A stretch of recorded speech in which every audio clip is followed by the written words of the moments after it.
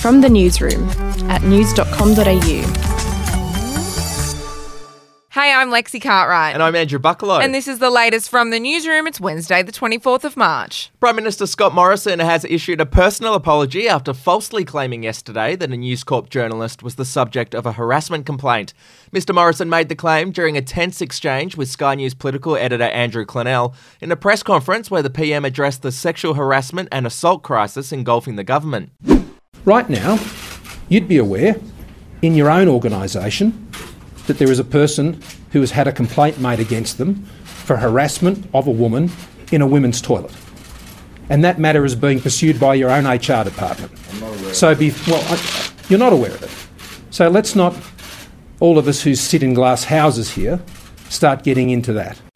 Last night, the Prime Minister said he now accepted that the incident he described did not occur and that he was wrong to say what he did. To the floods now, and exhausted emergency workers performed up to 1,000 rescues and 15,000 evacuations yesterday as torrential rain inundated large parts of the east coast. Relief may be in sight with the wild weather system that wreaked havoc across the New South Wales mid-north coast and Western Sydney beginning to ebb as it moves south to Victoria. More than 18,000 people have been displaced by flooding from Queensland to Victoria, with some residents along the Hawkesbury River at Windsor still stranded. It may take weeks for flooded rivers to return to normal levels, with the damage bill already at $2 billion and climbing.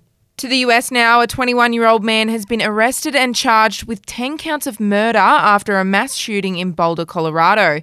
Yesterday, the man entered a grocery store and opened fire with a semi-automatic weapon, killing 10 people aged between 20 and 65. The man was arrested, but a motive for the attack has not yet been established. His family have told investigators they believe he suffers from mental illness, including delusions. We'll be back in a moment.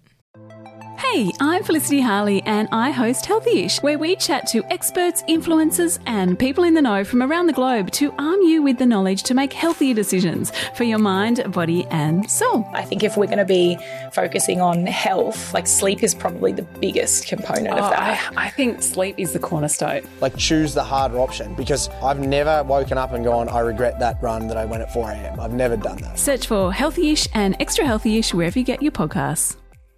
To royal news now, and Prince Harry has bagged a job as the Chief Impact Officer at a Silicon Valley startup. The Duke of Sussex has signed with Better Up Inc., which is a coaching and mental health firm.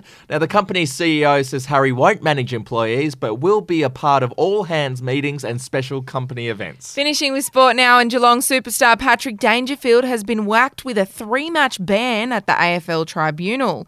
It comes after his rough bump on Adelaide Crows player Jake Kelly at the weekend. Danger won't appeal the ban, which means he won't be eligible to play until round 5 when Geelong faces North Melbourne on April 18. And if you desperately need to update your tech, news.com.au has you covered by giving one lucky winner an Apple MacBook and AirPods Pro worth $2,300. If you want them, head to news.com.au/win to enter today. That's it from the newsroom. We'll be back in the Arvo. Your update from news.com.au. Are you ready to get an inside look at crime from someone who has investigated some of Australia's worst crimes? It was like Aladdin's Cave. The luminol found bloodied footprints and bloodied handprints on a wall, so it's just like a horror movie. Former homicide detective Gary Jubilant sits down with cops, crims, addicts, victims, small-time cheats, and big-town lawyers as they tell their incredible stories. My house got raided. Next thing you know, I got bail refused. Next thing you know, I'm on a truck to Parklea Prison. Listen to I Catch Killers early and ad-free on Crimex Plus on Apple Podcasts today or wherever you get your podcasts.